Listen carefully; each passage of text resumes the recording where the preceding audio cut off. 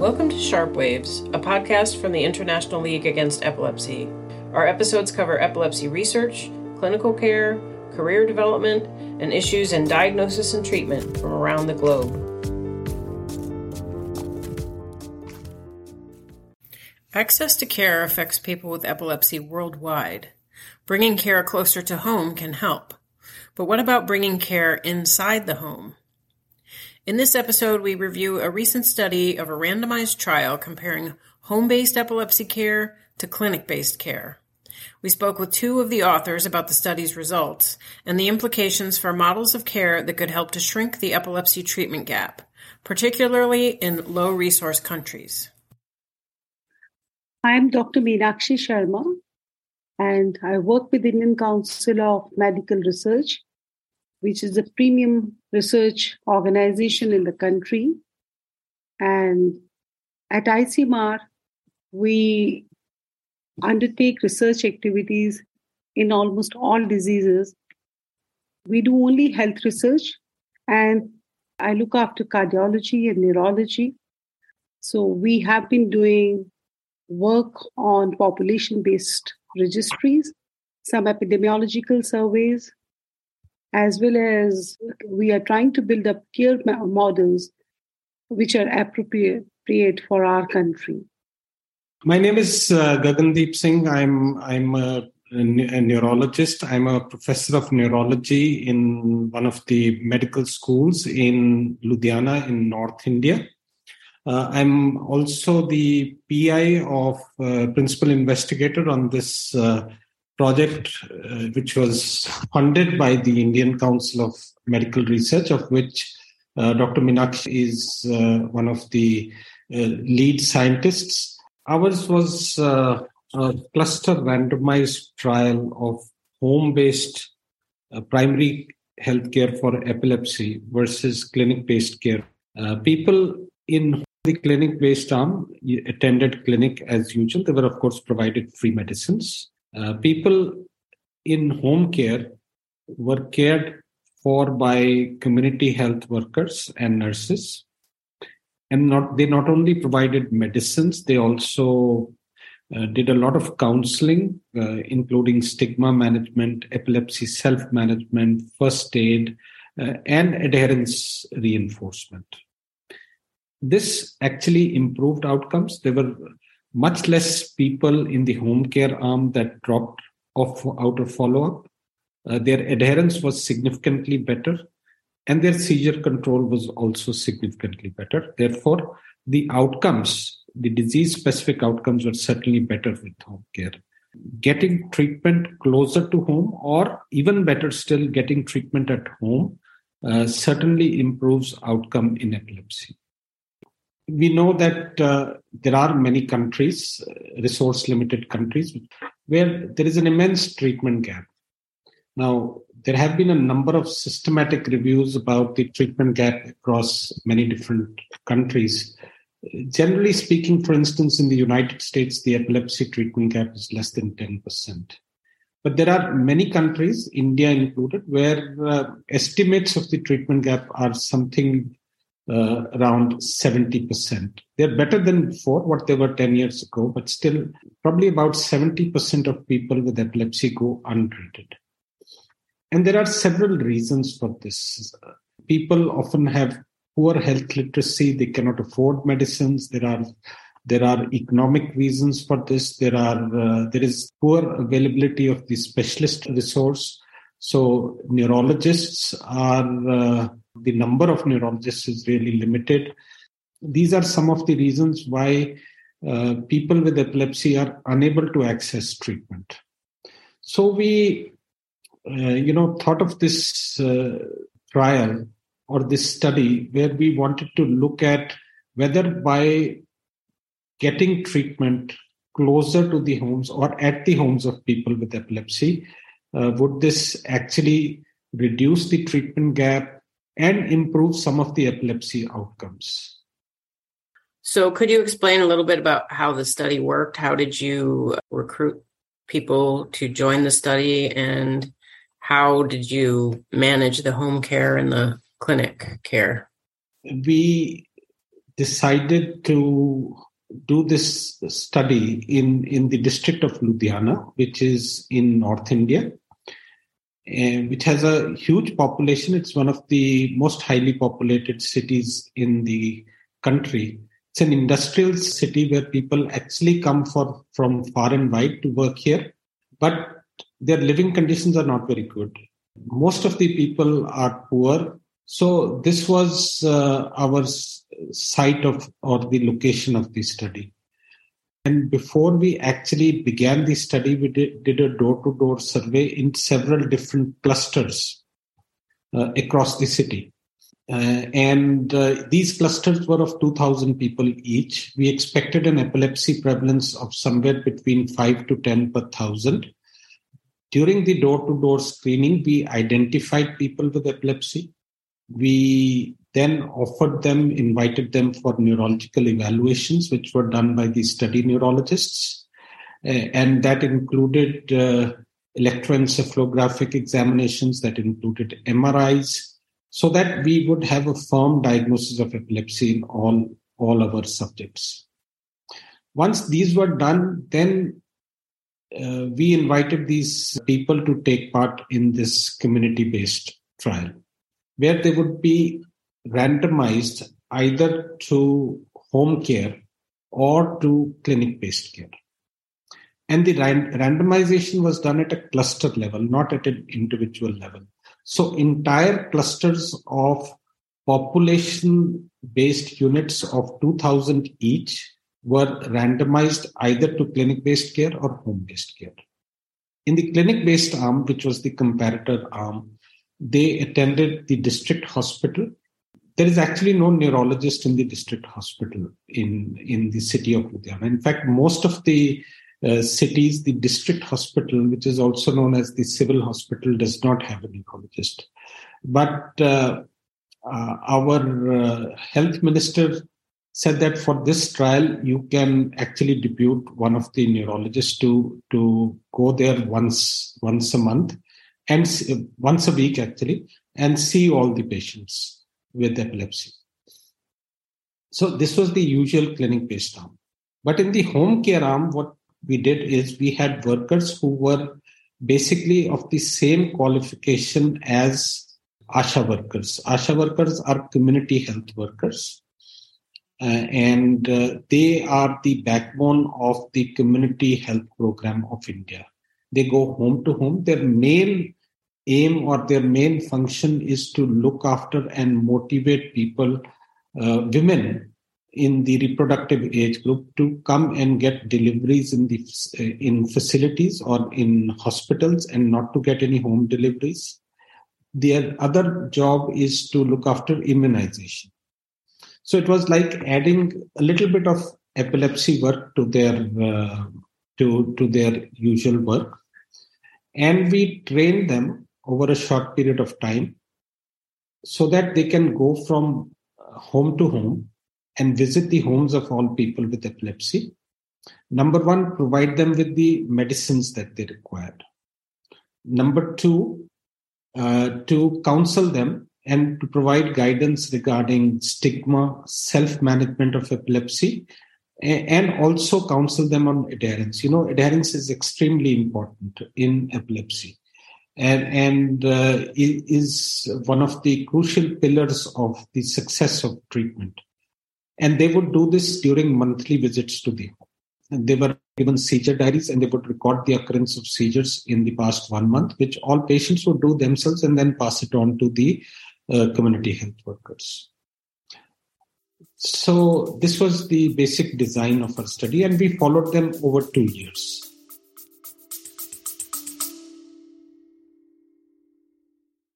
Registration is now open for the 15th European Epilepsy Congress, held September 7th through 11th in Rome, Italy. Join your colleagues for 5 days of teaching courses, platform sessions, symposia, career development sessions, and more. To receive a discount on registration fees, register by May 10th. Visit the ILAE website for more information or register directly at bit.ly/ILAE Rome. That's bit.ly/ all lowercase. Thanks for listening. 2 years. And what was the primary outcome and any secondary outcomes? Yeah. So our primary outcome was medication adherence, which was based on pill counts. And we argued that whatever the ASHA workers or the community health workers do, they are basically going home to home, visiting people with epilepsy at their homes, and providing counseling so that they are able to adhere to their medicines and they do not miss out on medicines and therefore do not have any breakthrough seizures. And I think you said in the paper that you considered someone to be adherent if their pill counts were within 2 plus or minus 2 of what they would have been if they'd taken them every day. This is what has been done in previous studies. And the other reason for that is epilepsy is somewhat different. In conditions like hypertension, for instance, the the bar for adherence is something like about 80%. So if people have their medicines 80% of their time, their blood pressure would be well controlled. But epilepsy is one condition. If they miss even a single pill, they are at risk of it. Not everyone has a seizure, but if someone misses a pill, even one tablet, he can have a seizure. So in this way, epilepsy is different. And that is why we use this stringent criteria of pill counts. Even 2 days of difference in pill counts would constitute non-adherence. So what did you find in terms of adherence? Were there differences in the two arms? The most important difference was in the clinic-based arm. People would come actually to the clinic. They would be dispensed the medicine. The medicines were provided free of cost to them, but they had to come once a month to get the medicines. And then the neurologist would see them. They would discuss their problems and then prescribe them the medicines depending on their seizure control, side effects, etc., etc. So we had a huge attrition. A large number of people in the clinic-based arm were lost to follow-up. In the clinic-based arm, we lost 37% of the people. They were lost to follow-up. They just stopped coming to the clinics. And in the home-based arm, it was just about 19%. So many more people exited the trial in the clinic-based arm as compared to the home-based care. So that was one of the important findings. This also impacted our result because, there was a differential iteration between the two arms. But it clearly tells us that people who have to come and collect their medicines, even if they are free of cost, they will still not come to the clinics, because they have to come to the clinic. So that often might cost a little bit. But more often what it does is people lose 1 day of wages. And if they lose it, and that's a lot for them, actually. So in comparison, when the medicines are provided at home, so their adherence is better, their compliance is better, they adhere to the treatment, it's much simpler for them to take medicines. We also documented that people in the home-based care arm were more adherent. They were 1.79 times more, and this was statistically significant in logistic regression, and their seizure control was also much better. The problem with a country like ours is that our public health system was more geared towards looking after infectious diseases rather than chronic diseases. In hypertension control, as Dr. Gagandeep has talked about epilepsy, we found the same thing, that the patients who are reaching district hospitals, their blood pressure was not controlled as compared to the patients which were coming to primary healthcare centers or to health and wellness centers. Even better, at health and wellness centers, our control rates reached around 60-65% kind of thing. Whereas in the district hospitals, it was around 35%. So I also agree with him when he says that the patient loses the wages, he has to travel a long distance to a district hospital to come and take the treatment. So we have to provide a way by which the drugs can be provided near to the house of the patient. One way is what Dr. Gagandeep, what this study has done. In this study, what we did was that we were using the ASHA workers to take medicine to the patient's home. Whereas in Hypertension Control Initiative, we calculated the amount of drug which should be available in the facility using a forecasting method, which was based on morbidity. And as a result, we made the drugs available. We had a very simple protocol, 2 or 3 drugs instead of having so many antihypertensives. As a result, the procurement became easier and we were able to supply to PSCs and health and wellness centers. A minimum supply of 30 days was ensured, and that amount of drug was given to the patient also. Instead of giving them 7 days drugs or 30 days, we were giving them 30 days drugs. I think the same on epilepsy is also showing us, treatment of epilepsy patients is also showing up, that is the way which we will be able to provide care to our patients, chronic disease patients, whether it's epilepsy, whether it is hypertension or diabetes. So it's a very good model which he has shown. There are issues that we do not have too many neurologists with us. The drug costs are a challenge, but I think the drug costs for epilepsy, we have number of drugs in the EDA list, and some of the drugs which are not even there in the WHO list, they have been made available by the government. But we have to make a system to make sure that these drugs are available at our primary healthcare center level. If they become available, then obviously the adherence to the drugs is going to be much more better as compared to being available at a district hospital level. I wanted to ask a little bit about the number of drugs and the primary health focus. There are more than 24 anti-seizure medications ideally available. Primary health practitioners often don't have the education to decide which one to use or which one to try. Could that be a challenge if you wanted to roll this program out further, for example? It sounds like one of the challenges, and I think mentioned in the paper, was primary health practitioners, they just don't get that kind of training, and there aren't enough neurologists.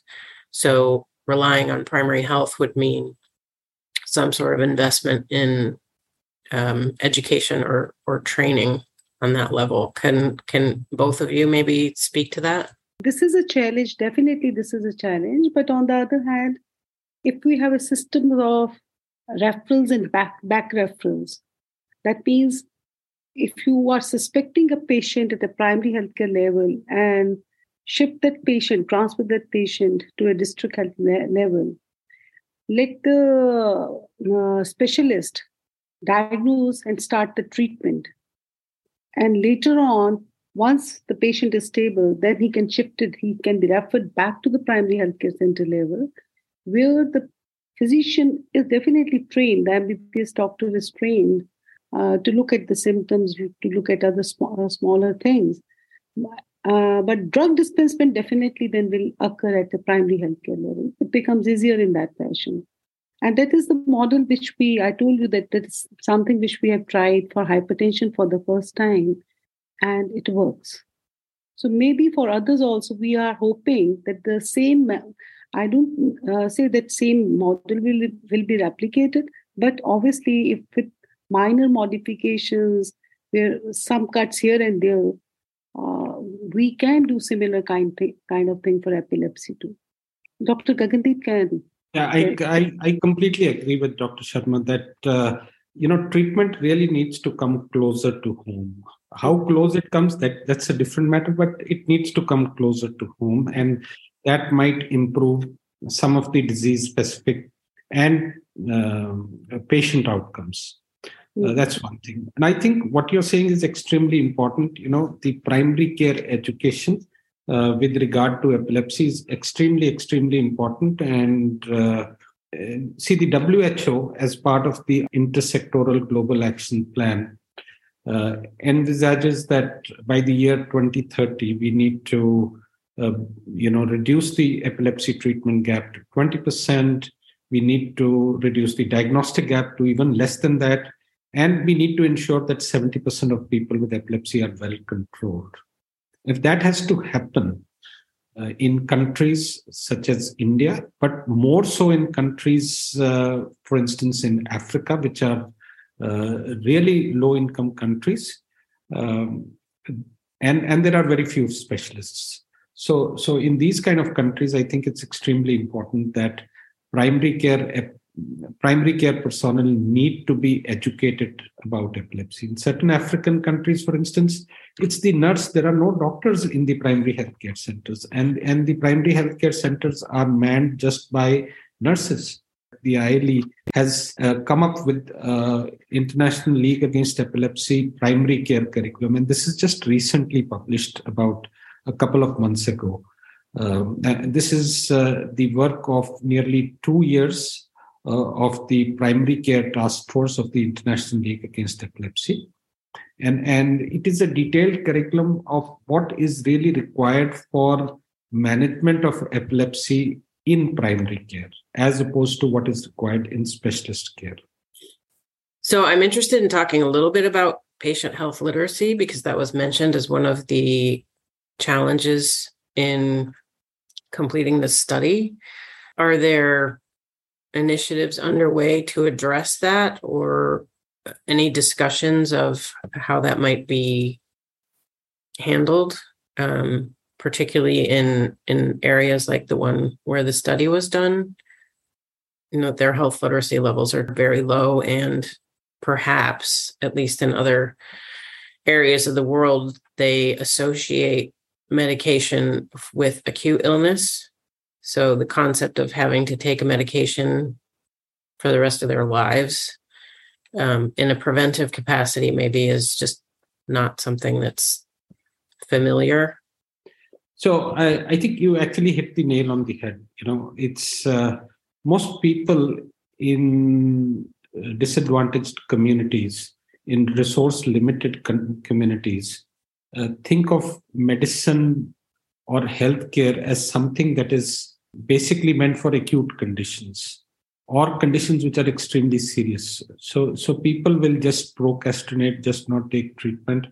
And then once the things go beyond a certain limit, then they would go to hospital to seek care. Or, for instance, in a case of in someone with epilepsy, the person has acute seizures or status epilepticus, would go to the hospital, start, go and get treated for status or get the acute treatment for status. And then subsequently what he would do is come back home. And once he or she comes back home, they would take treatment for some time and then just stop taking treatment. Then after a few weeks or a few months or a few years, again they have seizures and again they have problems. So I think that's a problem. That's a perennial problem, and that's something that has to be dealt with. And for instance, in our study, 90% of the people, more than 90% of the people were educated. Their education level was less than high school. So I think treatment and health literacy has a lot to do with basic levels of education. As basic levels of education improve, probably their health literacy and treatment literacy would improve. Are there any other interventions at a governmental level about how to improve the health literacy, how to improve the people's knowledge about disease and health and preventive health in particular, in the setting where their basic education level is extremely poor? I think that's the challenge. Perhaps. I agree with you. I definitely agree with you, Dr. Gagandeep. That's a major challenge Once even we have set up the facilities at a health center, we face a challenge that the patient either doesn't come to the hospital to take the necessary treatment, to get the diagnosis, necessary treatment, but he doesn't adhere to the treatment also. So I think community level awareness is definitely required. And we do have programs, for example, the National Program for Cancer, Diabetes, Cardiovascular Disease, and Stroke. This is the program for chronic diseases. And this program talks about preventive activity, prevention in the community. However, I still feel that we have lots to do in this area. We have some examples which are coming out from research studies, but how do we translate them into a program? That's another challenge. Upscaling, you will agree with me, upscaling is not a simple mathematics. There are many challenges when we do the upscale. With epilepsy, I find that they go for traditional healing too. They go to the traditional healers, and that complicates the situation even much more. So we need to undertake some research studies, having a social scientist with us to understand that what is happening in the community and how to change those health-seeking behaviors. So that's a very, very big challenge for not only for epilepsy, but for all NCDs, I will say. Is there anything else that either of you wanted to mention about the study or implications or treatment gap challenges? Yeah, so this is one of the methods to reduce the secondary epilepsy treatment gap, bridge the primary epilepsy treatment gap, improve adherence, improve outcomes. It's not to say that this is the ideal model. We need to look at the cost implications of this, which we are actually doing and would be probably another paper. And this is not to say that this is the one key that fits all, one solution for every problem. No, it's probably not that. Different places are different. Even within the country, I'm sure there must be different settings and different geographical as well as socio-cultural settings, as also in many different other countries. So one has to find out what is the best way of bridging the epilepsy treatment gap, decreasing the epilepsy burden, decreasing epilepsy morbidity and mortality, which is indeed considerable. And this is just one of the methods. We need to look at it from a wider angle, which probably includes more specialist involvement, primary care education, community awareness. So these are so many things that need to be built up into a very comprehensive model for care of epilepsy if we have to really reduce the epilepsy burden and the treatment gap. Dr. Sharma, if you would like to add something. I fully agree with you, Dr. Gagandeep, that the type of diversity which we see in our country, we require very different kind of models which suit different areas. It's not one model is not going to fit in every place. And for areas where we have the specialists, we have to think in a hub and spoke kind of model. For areas where there is no nearby medical college or a district hospital, we will have to look at different kind of challenges and build up a model accordingly. But I think what this project has done, this has opened our understanding of how things work in our system. And I'm very sure that we will be able to come up with 2 or 3 different models which are going to cater to the regional variations in our country. So, but I do have a faith that if you provide care at a facility, then the population ultimately will start understanding that there is some treatment available for epilepsy. That's a message which has to go to the community. And epilepsy is treatable. You have to visit the facility. You have to adhere to the drug. If those kind of messages are percolated in the community, then things we'll start working. But this is going to be a long journey. Thanks for listening to Sharp Waves. Our content is meant for informational purposes only and not as medical or clinical advice. The International League Against Epilepsy is the world's preeminent association of health professionals and scientists, working toward a world where no person's life is limited by epilepsy. Find more Sharp Waves episodes wherever you get your podcasts or at ilae.org.